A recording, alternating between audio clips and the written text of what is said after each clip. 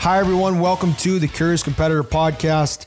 Our guest today is Devan McConnell. He is a high-performance director currently with the Arizona Coyotes. Devan and I crossed paths when he was the director of performance and reconditioning coach with the New Jersey Devils. Unfortunately, I had a pretty nasty finger surgery there, so we spent quite a bit of time together and then really cut his teeth in hockey as the head of hockey performance with UMass Lowell. How long were you at UMass? Was it 9 years I saw?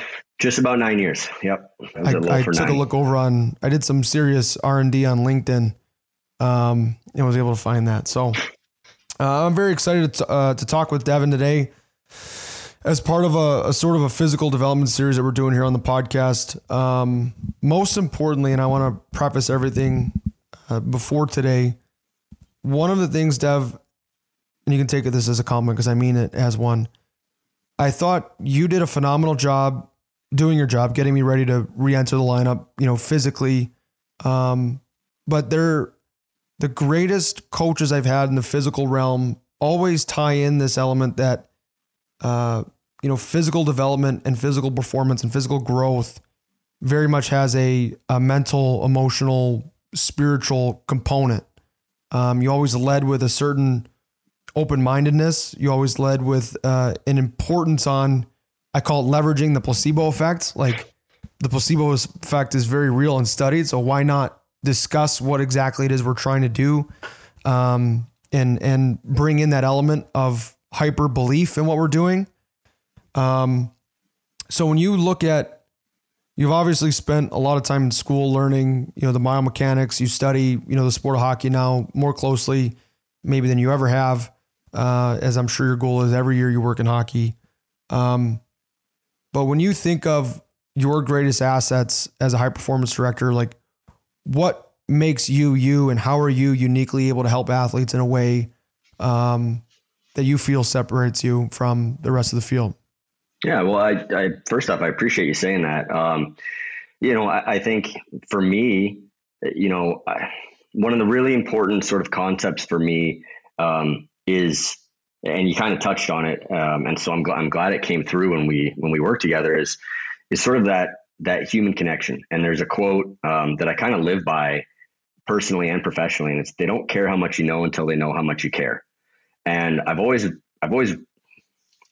taught that, and I've always really believed that. And I think that, I don't know if it's something that's unique to me in this field. I think there are a lot of people that kind of work in my space that, ultimately I think to be good, as a strength coach or sports scientist or whatever hat that I'm kind of wearing, you have to be able to get people to buy in. And the reality that really comes down to communication and relationships.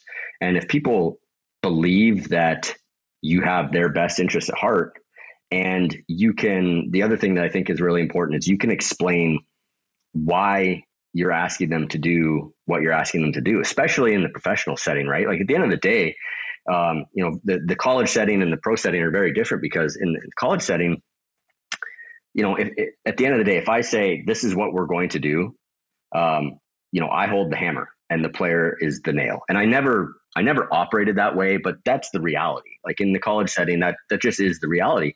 It's the total opposite in the NHL. You didn't have to do anything that I asked you to do or any of the programs that I designed for you. But you believed in what I was selling to you.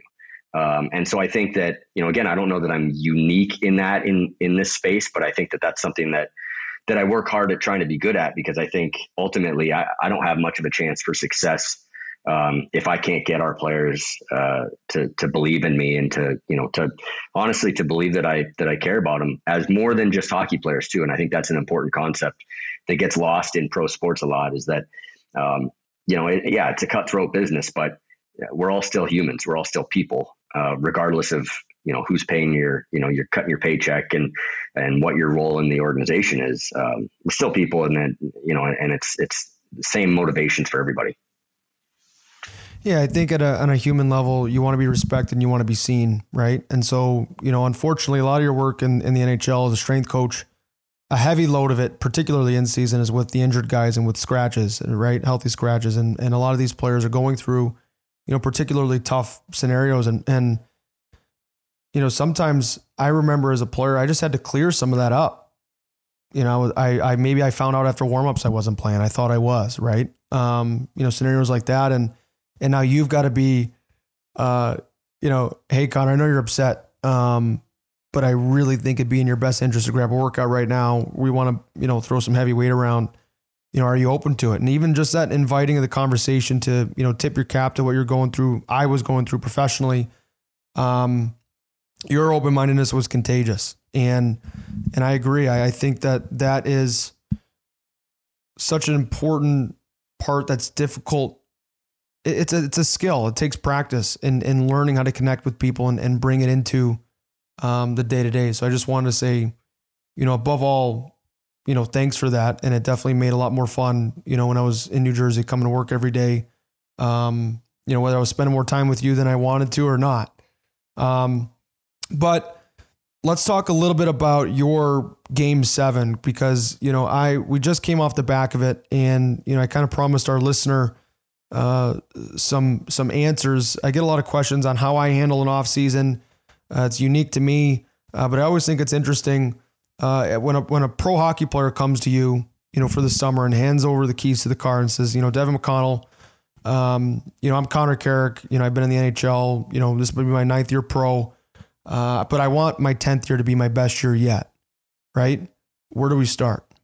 Yeah, that's a great question. I think, again, there's a lot of context to that, because it you mentioned something there, I'm a 9th year pro, I'm going into year 10. I'm probably going to have a slightly different conversation with you than with an incoming prospect or a guy, in his second year. But it's for either guy, honestly, it's going to start with, okay, what do you tell me, what do you need to get better at? Right. I want to start with that. I want to have you lead the discussion a little bit. And I want to find out what's important to you. And, part of that's going to be trying to figure out, okay, what are some of the individual prescriptive pieces that I need to include, because again, at this level, like you're a grown adult, you get to decide what's right for your career and for your body, and I need to be supportive of that. That needs to be my role more than anything. Is I'm here to help you get to where you need to get to. So I need to hear that from you. But at the same time, that also helps me steer things a little bit towards some of the things that maybe I believe are really important, or, maybe organizationally really important, right? How is this team going to play? What is the coaching staff looking for, our style of play? What are we organizationally trying to develop? So it's going to start with a question and a conversation to understand, where are you coming from? And then again, with a guy like you, who's been in the league for a long time, played pro hockey for a long time, and especially, very literally with you as somebody that's very, very intelligent from a training perspective. Like you could do my job when you're done playing. Like you could be a strength coach in the National Hockey League. You could be a performance director, because you really have a very innate understanding of training and how to develop and how to improve. So I want to learn from you more than anything. I want to find out where you're at. And then have a discussion around those things and start to put a plan in place that's going to hopefully satisfy what I believe is a professional need to occur from a training in a training program, and where we're at in an off season, what we need to prepare for, but also make sure that we're taking care of the things that you believe in and that are important for your career and for your body and how you play and all those things. So holistically, I guess we can stay abstract and talk about some of the open-mindedness around programming and things like that. So for example, you said something that's important to me that I've actually answered through direct messages and things like that for young players who ask me how to handle an off season. At some point, you have to tip your cap to how your coach wants to play. So for example, I remember Barry Trotz was hired in Washington. And I was a younger pro at the time, and he made it very clear, based off the first year, I was around for his second camp. That first year was brutal. Like physically, the skating demand was so high. So that second year, non-negotiable, whether I want to get faster, stronger, whatever, I needed to be ready for training camp for that skating volume. So sometimes You and I can talk about sports science, what might be perfect on paper, in terms of getting ready for, an explosive anaerobic sport, but come, training camp, there's a certain robustness and a general, preparedness to play and handle the stresses of that unique camp, that do take precedent. Because one of the things that I've always, tried to hone in on is, I think a lot of players get focused on, I want to get ready for the season, right? I want to get ready for the long haul. And I get that. But one of the things that always kept me a little bit sharper was like, I'm trying to get ready for the first week, right? So I'm not going to toe dip. I'm not going to wait for my puck skills to arrive on day 8. I'm not going to let, the first couple of days kind of get me ready for, the season to come. If it's a heavy camp coming, I'm going to be ready.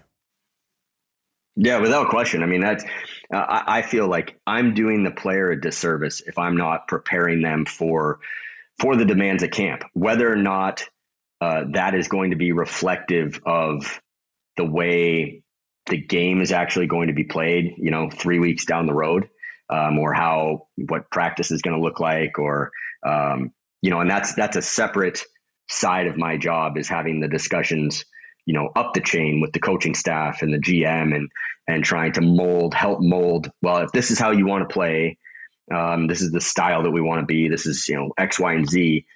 This is the workload and the sports science around what camp should be like. And there's always give and take. And there's, I find that the best coaches have a very intrinsic understanding of the things that I'm going to try to use technology and data to analyze. But at the end of the day, if camp is going to be like this, and I'm not preparing you for camp, if I'm preparing you for what it's going to look like 3 weeks down the road, but like you need to compete and perform and win a job in camp. Well, I'm doing you a disservice if I'm not preparing you for that. Even if that means we're going to have to fix some things on the back end, or work around some issues down the road.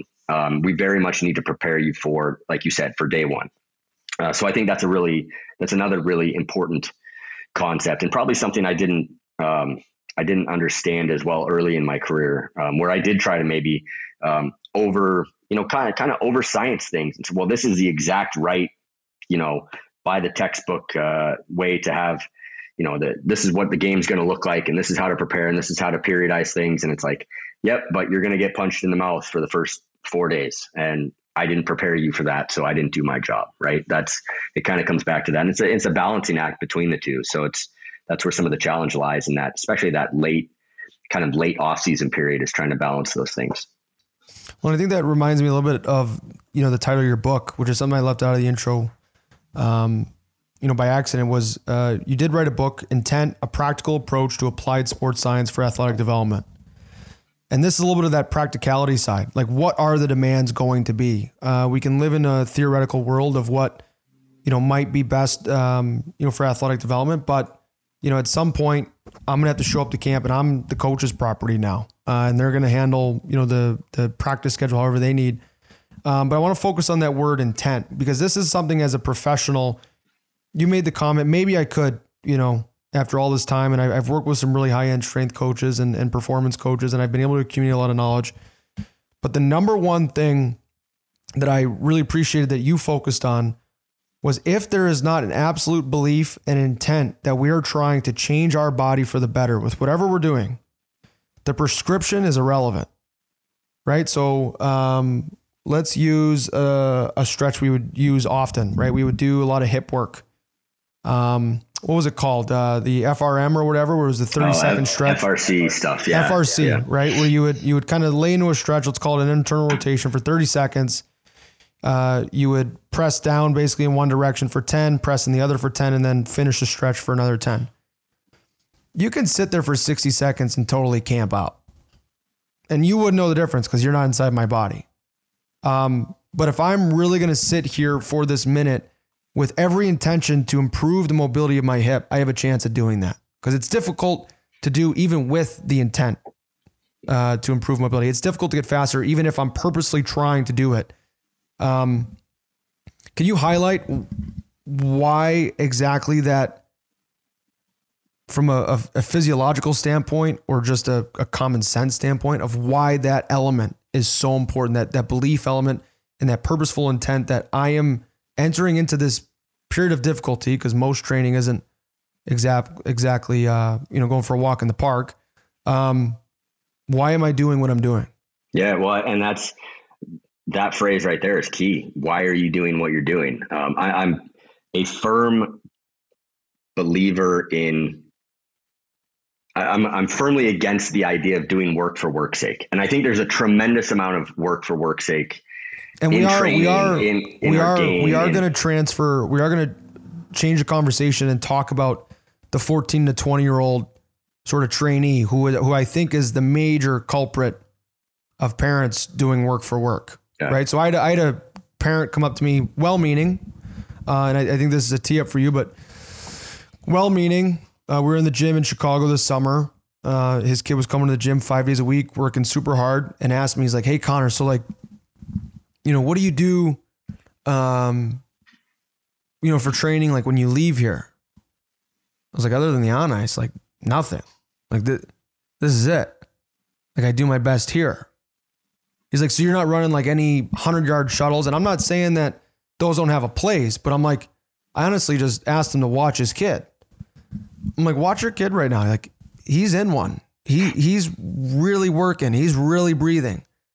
He's going to need a chance to kind of recover because he's got to do this again tomorrow. And so it'd be beneficial for him to not do this totally impaired, from a recovery standpoint, and then do that again tomorrow. And oh, by the way, also perform the 100-meter sprints super gassed. I'm like, at some point, you become what you practice, and your kid is just practicing doing stuff out of survival. Yeah, exactly. And again, it goes back to why are we doing what we're doing? Like, what are we trying to improve? And I think a lot of people with best intentions, they don't understand that high-end training should be very, very focused and very directed. You're not just trying to get tired. Anybody can just make you tired, or you can just, you can go out and run a marathon and bag yourself. Like that doesn't make you a faster 100-meter sprinter, right? If that's what you're trying to be better at. So it goes back to that idea of work for work's sake. I'll tell like a quick story. I had a player when I worked at Lowell, who was one of my all-time favorite kids, one of the hardest workers you ever had. But after his freshman year, he went home, and instead of following the training program that we had lined up that was going to, this week led to next week, to next week, to next week, to when they came back for camp, to the 6 weeks we were going to train, to preseason, to first week of camp, it was very prescriptive and very step-by-step. He went home and went in a different direction. And he trained at, there was a school near him, and he went and trained at their strength and conditioning center with their coach and worked really hard, like really hard. I had no question whatsoever. But he got on a different horse and went a totally different direction. So when he came back, even though he had worked really hard, he hadn't worked really hard at the right things. And so he ended up, essentially just really behind the eight ball relative to everybody else on the team, because he hadn't kind of followed the same route. He had worked hard, but he hadn't worked smart, right? By following that plan. And it comes back to that idea of intent. You can work really hard and get really sore and get really tired, but what is the purpose behind what you're trying to improve? Talking about that dad and that kid, you can go and run, 100-meter repeats over and over and over and get really, really tired. But is that going to make you faster and recover quicker so that when you're on the ice, you can sprint down and back, change, recover while you're on the bench, get back out, do it again? Maybe not. So you've worked really hard, but with the wrong intent and the wrong focus, and you haven't actually improved at what you're trying to improve behind, or what you're trying to improve. And so again, that comes back to that idea of intent and having a focus and an understanding of what you're trying to improve. And that everything, one of the things I tell my players all the time, every single thing that I'm going to ask them to do, every single thing in our training program has a reason. And if you have a question about that, and you want to know what is the purpose of this, if I can't answer that question, if I can't tell you how this is going to help you achieve your goal, then we'll get rid of it. I'll apologize. I'll take it out of the program. We won't do it again. because there needs to be a reason behind everything that we're doing. Otherwise, again, we're just doing work for work's sake and get tired. And especially at the highest level, I mean, you can speak to this better than anybody. There's, people think as a professional athlete, well, you've got so much free time and so much, you can just do anything. The amount of free time and energy available to you is so minuscule in a day because of the recovery that's necessary and the absolute, the absolute level that you have to compete and play at physically and psychologically and emotionally. The time that you would spend with me, like, I have to make sure that every second of that time, that not a second of it is wasted or overused. I want to do the absolute least possible to get the result for you, because your job is not training. Your job is playing. And if I'm taking energy away from you in training that is not productive, then again, I'm doing a disservice to you. And it comes back to that idea of, why are we doing what we're doing? I agree. And I want to, I guess, add specifics to a little bit of what we're talking about. So let's talk about in-season training from a professional standpoint. So context, we're, in an 82, game season. I'm in the AHL right now. I think we play, I don't even actually know how many games we play. I think it's 76. It's a lot of hockey, point blank. We played 3 games in 3 nights. It was really 2.5 because it was a 7:00 game, 2 p.m. We flew home Monday.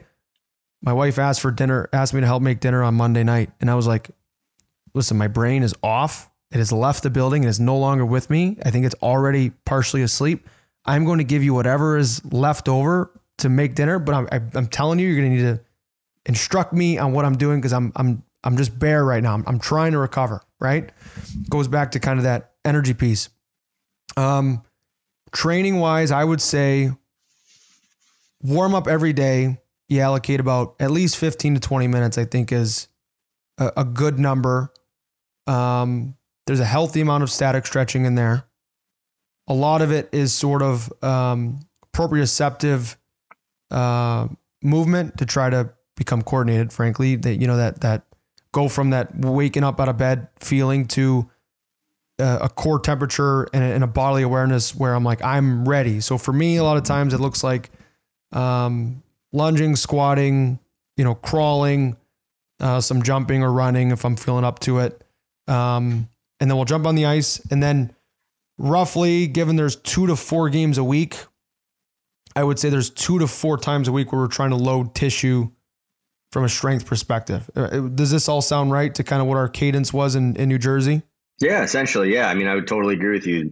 Some type of, and we can come back to this concept because I think it's actually really important probably for some of the folks out there listening, the 14 to 19-year-old, players, but some type of structured warm up. Typically our tissue loading, if we want to kind of call it that, our strength development would be something post game. And then maybe, depending on what a schedule looks like, one other time per week where we're trying to, we would be focused more on speed, power. But what people might look into the weight room and think of, oh, that's a lift. The team is lifting, the players are lifting. So you're getting a couple exposures to strength or speed work. You're getting hopefully a daily exposure to the warm-up piece like you're talking about. But I actually think that piece is underutilized and understood with how important it is. But yeah, that's kind of the daily cadence. There's just little touches almost every day is what it looks like in season. Now, what is exactly our goal? And it is, I think, transferable for a lot of athletes listening to this podcast, because there are a lot of hockey players playing similar schedules. Like these junior leagues, they play a lot of hockey. And I get asked this question, like, do you lift heavy in season? Do you sprint in season? What are the goals? Because in my mind, I've been instructed as really there's 2 sort of goals when we're training. 3. One is get ready for the player practice, right? If we're going to include the warm-up piece. And I would even consider the cool down piece as part of that, because you're just trying to get ready for the game that's in 72 hours, right? So that's the one part of sports science that I think I've really taken a liking to of late, in terms of whether it's breath work, some of the, meditative work that I actually consider, really just part of my training. But I was always told we're trying to introduce, micro stress to limit the detraining effect of going through a season. So in layman's terms, like you're just trying to stay strong and powerful as you were when you came in the off season. You had 4 to 6 days of training a week, let's say. And then also there's this component that I think's underutilized and not talked about enough. Training can elicit sort of a biochemistry effect that's very conducive to overall bodily recovery, which is a lot of people think, yes, training can be damaging in the short term, but it can kind of elicit a hormonal response that can be very beneficial to health and vibrance and, energetic robustness as well as physical robustness over the course of a season. Yeah, no, I would agree with all those pieces. I think the warm up piece, like you said, is yes, it's warm up. Yes, it's getting prepared to practice. It's taking your body, taking your joints through a full range of motion. It's kind of checking all of those boxes. But where I think a lot of players miss the boat is that, if you think, let's say 10-minute warm up 6 days a week. Okay. That's 60 minutes a week. That's an hour a week, every week of training time. And it doesn't mean that you're in there smashing weights and you're setting PRs, but and you mentioned it as you briefly talked through what your warm up kind of looks like. You go through some of those range of motion things and the tissue temperature things, and then you finish with 1 or 2, max effort, explosive actions, jumps, short sprints. That's, we use the term microdosing. Like that's, if you're touching on that 5-6 days a week, if you get 2, 10-yard sprints 5 days a week, that's actually accumulating a pretty robust volume of high intensity, neurologically stimulating activity that you can take advantage of if you think about the amount of time you can warm up over the course of the year. So that's the first piece. We kind of call that microdosing. And then, I think there's just a basic, I hate to say maintain strength, because I think especially for younger players, even in a crazy schedule, I think you can actually, if you're really smart about volumes and intensities, a lot of players, I believe are uninformed and think that lower intensity, lighter weight, but maybe relatively higher volume is more appropriate in season. And I'm actually the opposite. I believe relatively high intensity, heavy stuff, but very, very small volumes. We might do a post-game lift for us. It might be two sets of one split squats with 250, 300 pounds, depending on who the player is and what they're capable of. Not a maximal effort exercise or lift, but something that, we would consider 80% of what they're capable of. And it's, you touch 2 reps and you get out of there. So you're trying to stimulate that neurological adaptation. You're trying to maintain or even develop some strength. And I think it goes a long ways to mitigating injury risk as well, because you're exposing tissue in a very small window to really high level stressors.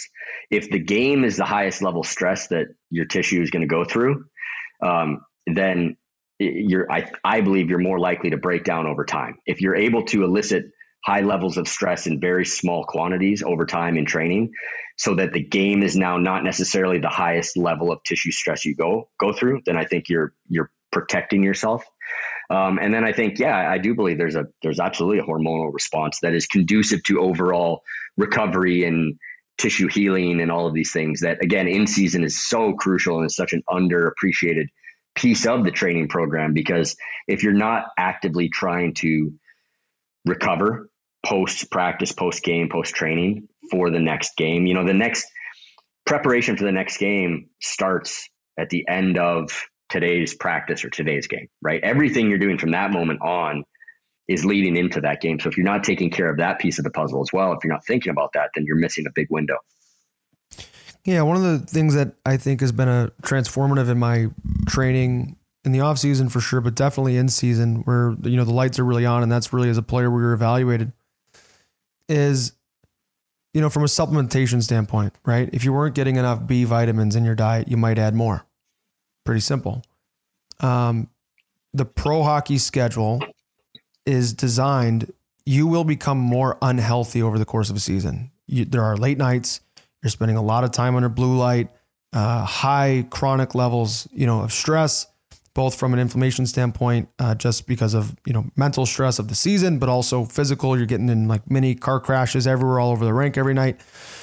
So on the other end, you need to supplement very smartly and accurately with these lifestyle habits that can push you towards health more drastically. And that's where, I've really become obsessed with the cool down, right? Every kid kind of knows, they walk into the stadium, get the headphones on, they're bobbing their head. They got Eminem going, 50 Cent, whatever. They're fired up. They're ready to rock. It's game time. No one teaches the 4-7-8 breath, before bed. So you can come down after all that, stimulating activity and maintain this ramped up, pre-game feeling that's so desirable on game 1 and hard to find on game 55 in Columbus on a Tuesday and it's raining, right? And you're on the end of a back-to-back. So I do want to transition a little bit. I think we've covered and given some insight on the pro athlete, which I know people are curious about. But a lot of our listeners are youth athletes. And I know I was so hungry, for this information when I was a kid. I really think a player's routine can look very similar from, say, for example, age 14 to, 23. I always joke, I really went pro at 14. I was in the gym, 5 days a week in the summer, 3 days a week in season, from age 14 on. I played the national team development program. We had a very aggressive, physical routine. Practices were often 2 hours long. We'd have a full lift, 3-4 times a week, from Olympic lifts to, your back squats. Most of it was one-legged at the time. Daryl Nelson was a Mike Boyle guy who really liked, a lot of the single-legged stuff. I've done, some of the triphasic work that, Cal Dietz and Ben Peterson are famous for. I really responded well to that. But when you're dealing with athletes from ages 14 to 23, so let's call them, the college group of kids that you were really dealing with, all the way through to, some of the prospects now for the Arizona Coyotes. What, in your mind, from a sports science standpoint, should their off-season breakdown look like from a Monday through Sunday? Yeah, that's a really good question. Yeah, I mean, I think if we're talking about off-season, I think the idea is to work backwards, right, from the end goal. Again, we talked about it earlier. If the end goal of preparation is basically training camp, say, okay, what are the demands here? What do we need? So we want to look at it, especially with those younger players, from two perspectives. What are the demands for training camp or for the start of the season? Like, what am I going to need to be able to do? What do I want to look like physically, and work backwards from that? But then also from a developmental standpoint, I think some of the key developmental pieces for younger athletes is it really comes down to consistency, right? So that over the course of that week and that off season, being really consistent with training. Speed development, I believe, is absolutely paramount in today's game. Younger athletes, like there certainly is a point in time where you're strong is strong enough, right? But for those younger developing athletes, developing sort of whole body holistic strength, what does that look like over the course of a week? Different coaches are going to have different philosophies. There's no exact way to do it. I'm in favor of sort of a Monday, Tuesday, Thursday, Friday training split in an off-season program, Wednesday being a recovery or regeneration session. I think it's important to get time away from training, time away from the rink. So I think it's important for guys, especially earlier in the summer and the off-season, to have a weekend. And I think this is maybe a little bit of a controversial take, but I think less time on the ice early in the off season is actually really important for especially these younger developing athletes. You're on the ice so much now, and there's a point in time where that is the priority. But there's also needs to be a point in time that your physical development needs to be a priority. And if you're on the ice 6 days a week all summer long, your body doesn't have the ability to physically develop the way you could if you kind of took a backseat to that. And you made a point earlier that made me think of a concept that I think is really important. It's this idea of filling buckets, right? In the in season, for example, we do very little conditioning work because what happens every single day? You're conditioning, you're practicing, you're playing. We don't need to fill that bucket. That bucket's filled. But what doesn't happen in the game is, strength development. Okay, we need to fill that bucket. Well, the off season and recovery piece is huge too. We need to fill the recovery bucket, right? Because everything you talked about. Well, the off season is kind of the opposite, right? We need to fill the bucket with stress in other areas. So we're going to condition more. We're going to do higher volume strength training. We're going to do more speed development work, these things. So over the course of that 4-day work week, the way I like to structure things is Tuesday and Thursday tend to be your kind of bigger, heavier, lower body power development, strength development days. Monday is more of a speed and upper body training day. And then Friday is more of a, again, upper body and more of a kind of a volume based day. And again, this is very general. This can look different for different players at different points in their career, but that's kind of how I like to structure a training week. And then again, with that concept of kind of working backwards with the end goal in mind. What do you need to be able to do if the day one of camp, you need to look like X, then 3 weeks before that, physically, what do you need to be able to do? And then 3 weeks before that and 3 weeks before that, and you get to the point of, okay, that's where I am today. So this is what training needs to start to look like to follow that roadmap. Yeah. And at some point as a player, in order to evolve, if you're showing up every day, you will practice the habits that you left the rink with yesterday. So sometimes a little bit of a break from the player that you were can help you grow into and metamorphosis into the player that you are becoming, right? Especially from a physical robustness standpoint. Like I get a lot of questions on Instagram where kids, are struggling, to put weight on. And that is a huge limiting factor for them, right? One of the things I want to highlight, I think it's really interesting. A lot of the game is getting very skilled, right? And you're seeing kids now work with skill coaches 4 or 5 times a week, like you mentioned, Devan, in April and May, which I was that kid. Like I loved it. But what I can say is the physical robustness side of the game came very easy to me. What a lot of people don't recognize is if you walk around an NHL locker room, these are big boys. Like these dudes are thick, they're strong, they're robust, and there are a very small few that are a little bit more frail that are unbelievably talented. Unbelievably talented. And so one of my questions here is, how do you differ or how do you work with two things? And I think that the answers might be tied up. How do you deal with the very talented athlete who's afraid of what the weight room will do to them because they've been sore, they don't feel good, they think that it will harm their talent, their proprioceptive skills will decrease? What conversation do you have with them? Or similar to the hardworking kid you had that went west on his own program, how do you deal with the kid where actually their obsession with the weight room, because I was this player at one point, is hindering them? You're actually not training on the ice enough. You're overvaluing too late in the summer what we're doing, right? Because there was one point in an off season where I was training 6 days a week or even 8, 9, 10 days in a row, and I had to be on the ice all those days. I was just trying to do more of everything, volume at everything, because I didn't want to lose the strength gains that I had gained all summer, but I knew camp was starting and we were going to be on the ice, if you count pregame skate, 8 times in 6 days. So I would just do all of it. Yeah. So how do you handle that trade-off? Yeah. What a good question. Well, I think it starts with a conversation, right? And understanding where either of those people are coming from, right? The super, super, super talented kid that has never needed the weight room, has never doesn't see it as being something that's beneficial or potentially even hindering. Well, let's have a conversation. Let's understand. I need to understand where they're coming from. What are their hangups around these things? Has anybody ever again, it comes back to why. Like, has anybody ever explained to them the why behind training?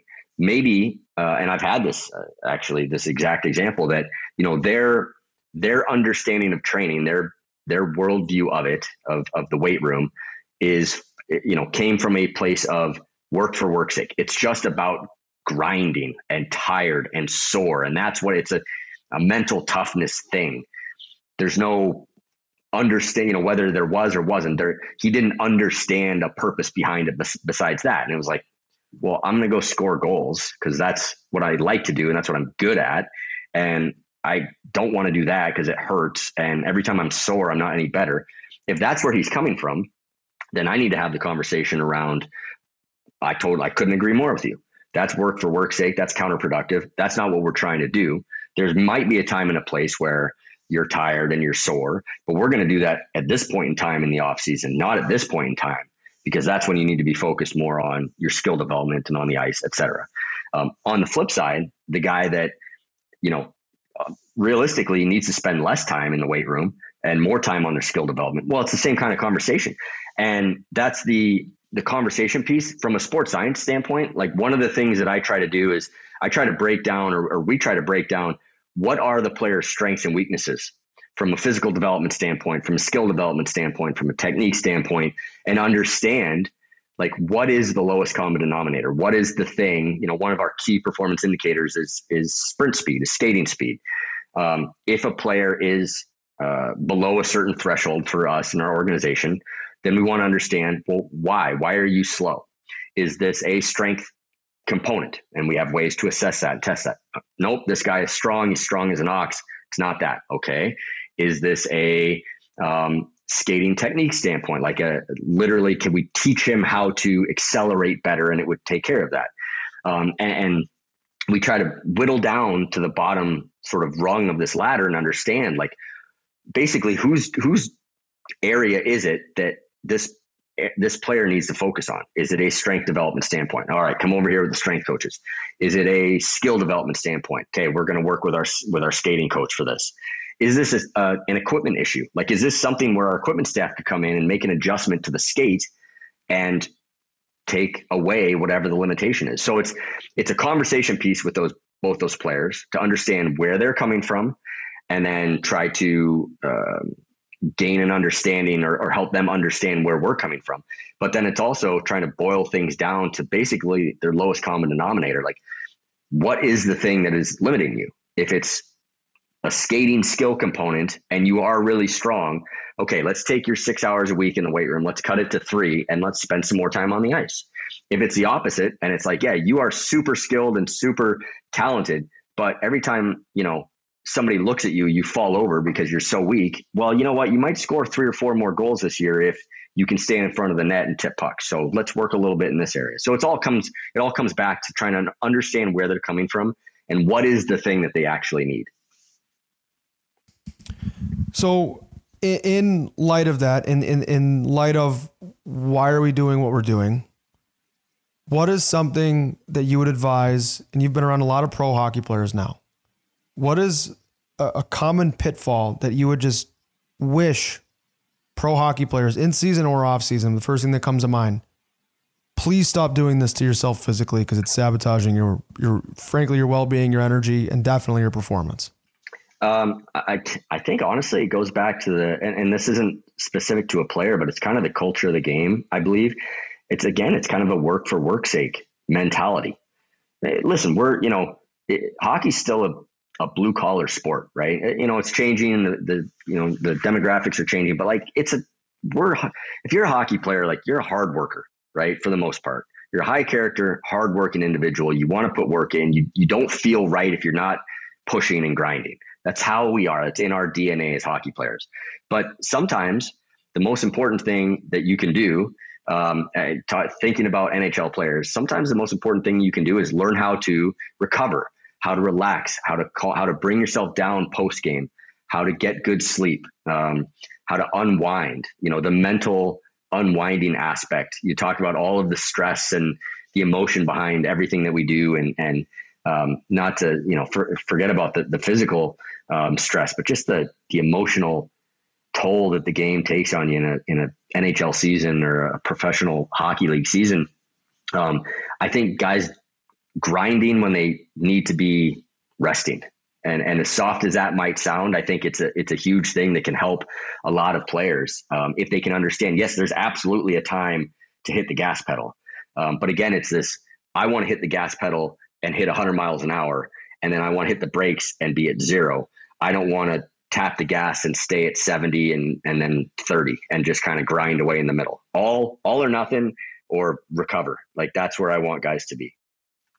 What are some of your favorite recovery techniques?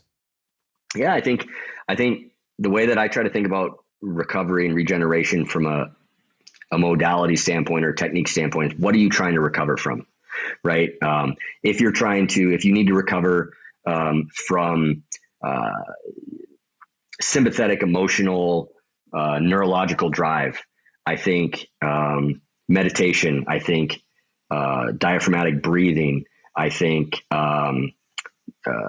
listening to Baroque classical music are all really good ways to help to shift into a parasympathetic state and calm down and relax. If we're trying to recover muscle damage, as an example, you've got back-to-back game and you just need to try to repair tissue as quickly as possible or blunt the negative effect of muscle damage, then, cold tub, hydrotherapy, those types of modalities can be beneficial. So it's kind of depends on what you're trying to recover, but those are some big pieces. I think one of the most important things you can do is figure out what helps, as simple as it sounds, figure out what helps you sleep, because at the end of the day, sleep is the biggest recovery tool you have. And it's really challenging post game, post caffeine, post everything, to turn that down and be able to get sleep. But the players that figure out how to do that, whether it's getting away from blue light, whether it's meditation, whether it's breathing, it's different for everybody, but finding ways to turn the system down and get to sleep, I think is probably the biggest thing. Yeah. And I'll put this in there. Like, one of the best recovery techniques that I've started to implement is just try not to make the big mistake, whatever that means. So, maybe I want to have some sugar, the sugar dragon's acting up. It's like, have a couple pieces of dark chocolate. Like, don't fight it all night. So that all of a sudden, as soon as my wife goes to bed, I go and crush 15 cookies, or when I get home from a flight at 3 a.m. and I'm just ravaging the cupboard because, willpower's low, and I've been denying myself for so long. Alcohol use, NHL players drink, pro hockey players drink. It's what it is. Is it ideal for athletic performance? Not one bit. I don't think there's anything positive about it from a physiological standpoint. If you want to have one, fine, stop at 1. If you want to have 2, fine, stop at 2. Let's leave the conversation there. Like, you don't need to go to the Halloween party and be hungover for 3-4 days because you're going to play in that time, and guys are trying to hit you that night too. And so players, can do with that information what they want. Just for me, I've noticed a huge difference that, at the end of a weekend, just keep that exhale within some sort of balance. Don't totally blow the lid off. And then anytime I can combine the couple, anytime I can, if I can do meditative work with some extended breath work where maybe my biochemistry will change due to the, oxygen, CO2 change, that's a plus. If I can include a family element, right? Because we do spend a lot of time away from our families. If I can include my wife and do a meditation together where all of us sleep better, or, I have a son now, Charlie, he's not watching me too close at 9 months. He cares what I'm doing, but he does have his own plan. But, someday maybe include him, right? So that there's this sort of trifecta, of compounding effects. For youth athletes, what's something that comes to mind in terms of sabotage? Probably nutrition is a big one for youth athletes. Talk about kind of the sugar dragon. For sure. I think that's a big one. I think honestly, if you think about all that we're learning about and better understanding around, mental health and stress and anxiety, and how it affects kids. Like it's no different. Like kids need to learn how to, or be helped to learn how to kind of turn things off and find balance. Right. I think that's probably more of a hockey culture and a society kind of conversation and a parenting conversation maybe, but allowing kids to be kids, I think is really, really important. But managing those things. And so, nutrition for everybody is crucial. And I think obviously I'll share this about nutrition, because I think this is really interesting. And I didn't really realize it till the problem was over. So I've dealt with, what's considered an anxiety disorder since I was a kid. I remember I was probably in second grade. A lot of kids like chew their shirt. It's their thing, I would chew mine like all the way down to my belly button. Right. So if I was wearing a gray t-shirt, it looked like the top half of it was dipped in a pool. Right. So, there's this high strung, tendency. I would sweat a lot. When I was in high school, I would sweat through the bed. Like my bed would be, all filled with it. And then all of a sudden, I started to really take it easy on, gluten, sugar. I didn't drink much in high school, so that wasn't an issue. Dairy. And I just started to, instead of focusing on eliminating the bad, I just really enjoyed the good, the meat, vegetables, proper carbs, potatoes, some rice, things like that. And all of a sudden, like 6 months went by, and I was like talking about it with Lexi. Like, I don't sweat when I sleep anymore. And so I wasn't someone that I would consider to have, by Western standards, a really bad diet. But what I knew and really caused a shift for me was I hadn't met anybody that had really invested in learning about nutrition and trying to bit by bit, gently and with grace with themselves, because it's difficult. When you first order a salad for lunch and you're not used to eating a salad for lunch, it's difficult. I hear you. But I haven't met anybody that's really tried it and said, no, that's not for me. I didn't feel better. Yeah, no, I mean, 100%. I mean, it's as cliche as it sounds, like you are what you put in your body. Like it's just true. So if you're putting high quality, real food into your body, like that's what we're made. That's what we're designed to run off of. We're not designed to run off of processed carbohydrates and sugars. And we do, but not optimally. And there's all of these downstream effects that, people don't even realize, or, you might not even realize or connect the dots that these things are connected to Anxiety disorders and these issues. And these things can change sometimes because of what you're putting into your body, because it's just, again, we're not designed to run on chemicals and processed stuff. And there's going to be an impact to that when we do. Like there just is. And I think in our Western society, and we become so accustomed to it that we don't, I remember, I don't eat or drink much dairy anymore. And I grew up I drink a gallon of milk a day. And now if I drink a glass of milk, I mean, I'm like, I know that I feel awful, and I just lived like that. We all just lived like that forever. And some people it's fine, but for me, it wasn't. But I just didn't know, because every day I drank milk. So every day I felt like that, and I just became accustomed to it.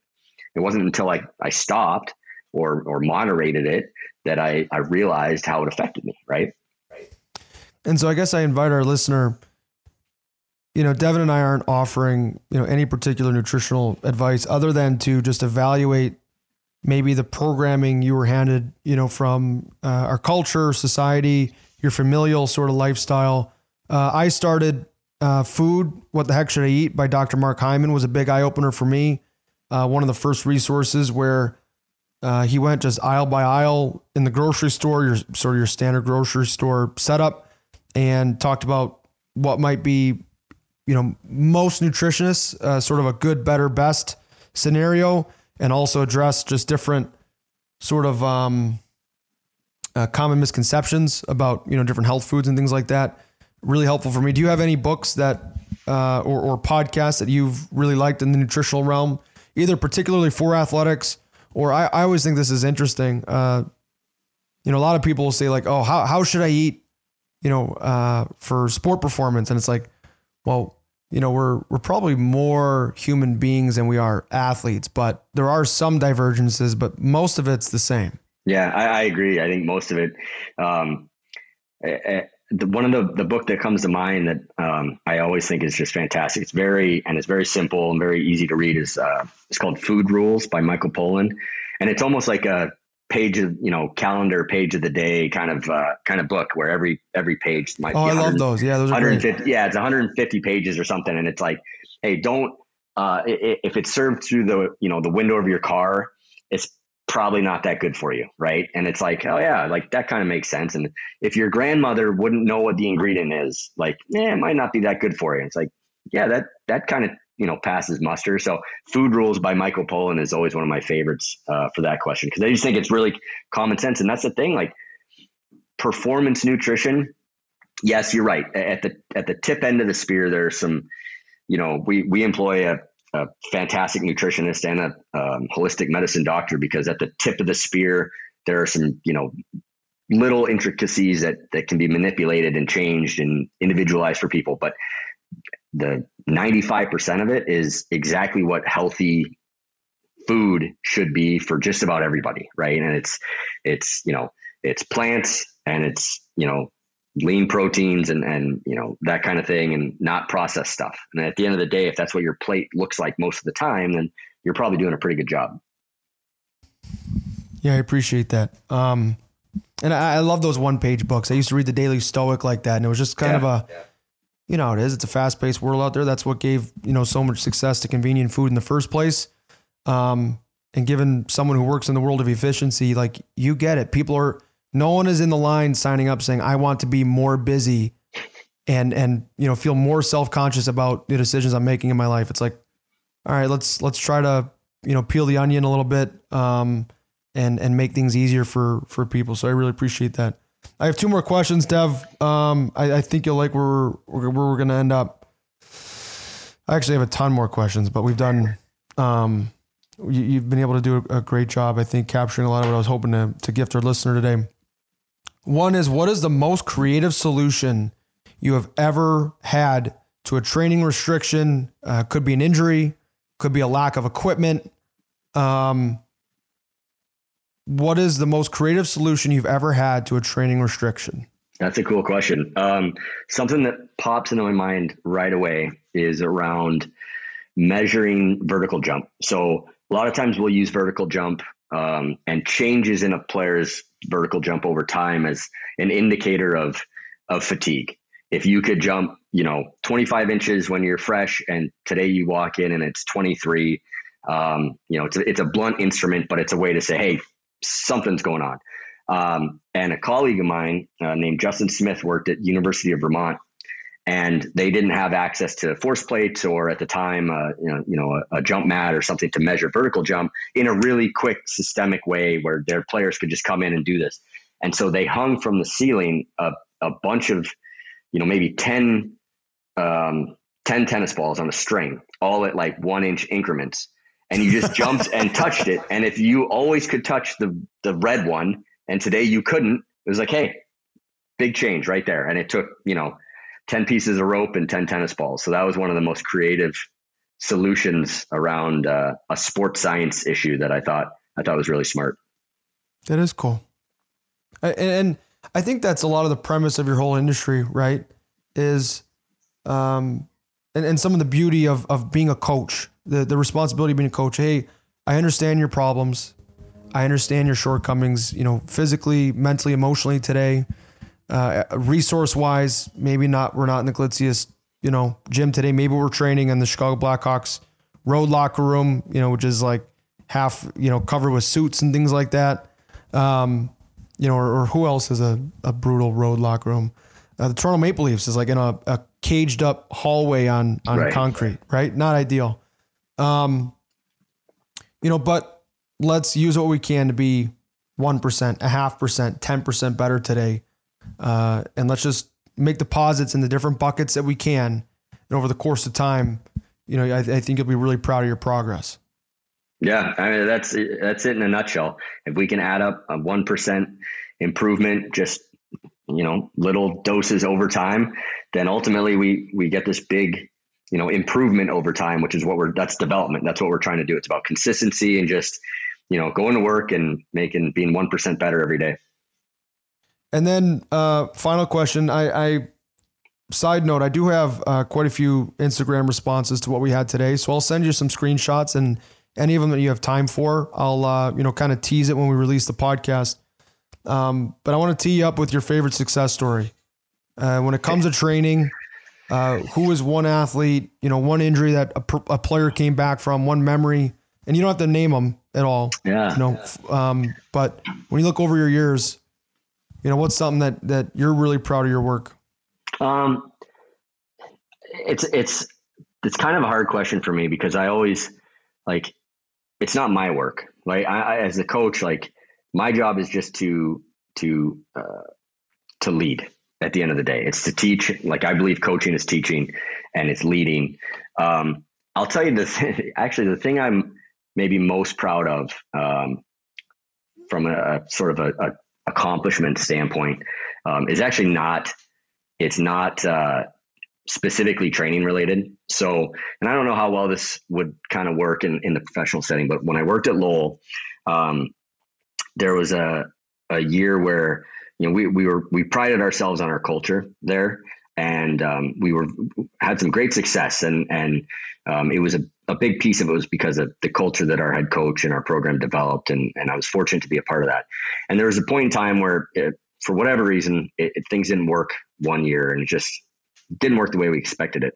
And we kind of went back to the drawing board a little bit. And one of the areas that we identified as a program that we missed the boat on was leadership development. We were expecting these guys to come up and, follow in the footsteps of the previous captains and leaders and become leaders. And we realized, well, we didn't teach them how to lead. It's a skill set. It's something you can learn.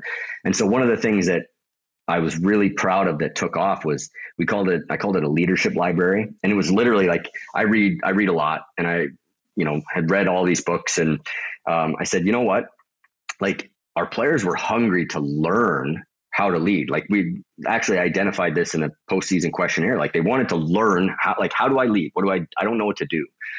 And so we put this leadership library together in our weight room, and basically players could check a book out. But the caveat was that they had to write a couple notes on it, and then they had to share that with the group. They had to teach the group what they learned. They had to do a book report, basically. And I was like, all right, this, 2 or 3 kids, that were, really, really sharp, smart academic kids and kind of interested in this. They'll do it. They'll read the book, and we'll have a little chat about it. It'll be cool. We'll nerd out in my office. This turned into the entire team, full on doing book reports, 10-page book reports. It was absurd. There's a player in the New York Rangers organization right now that played for us, who, he multiple book reports, and it was all about helping each other learn how to be better leaders. And that's probably one of the best accomplishments when I think about my time so far in this industry is being able to help those players and help that group do something a little bit outside the box that they really took to and really appreciated. And whether it had anything to do with any future successes, I have no idea, but it was kind of a cool organic thing that happened when I worked in that setting that was really fun. You know what I think is most special about that too? Is there's no clearing of time or energy for these kids to do this. Oh, no. I was a student athlete. I know how busy I was. There was no lower class load. Oh no, they'll only take 12 credits this year because we want to make sure they have time for the leadership library. There was no, maybe I'll erase, about 40 minutes worth of training post game on Saturday, Saturday nights or whatever. So these guys, this is allocated reading time. This is on top of a full Division I student athlete schedule. And I think it's a beautiful use of resources. If you want it, you can go get it. And I also think it's kind of a nod to just a sobering fact that clearly there was a hunger for this type of skill acquisition that wasn't provided elsewhere. It had to be purposefully sought out. And that's not so much a critique as much as it is just an acknowledgement of the facts, based on what actually happened, the behavior. Yeah. Yeah. I mean, in that very specific example, like I didn't know this, I didn't realize this, but yeah, our players, it wasn't that they didn't want to be leaders or didn't want to lead. They didn't know how. Nobody had ever explained just the skills around, leading a group, having tough conversations, like any of these things. And it was kind of a neat experience. That's awesome. Well, Devan, I don't want to keep you too long. I appreciate all your work. I appreciate your time today. I loved working together as a Devil. Neither of us are there now. But we had a good time when we did. I wish you all the best in Arizona. Take care of, I think I know a couple guys on that team, but definitely Andrew Ladd, who I'm hoping to have on the podcast at some point. And then Liam O'Brien, ex-roommate of mine as a Hershey Bear. So say hi to those guys for me, and be well. And I hope you're doing well, man, otherwise. And I appreciate catching up. Well, this was awesome, man. I appreciate it. You're one of my favorite guys of all time. So even if this doesn't make the cut, I'm glad we could spend an hour chatting. It's been good to see you again and good to talk shop, man. Awesome. Thanks, Dev. All right, buddy.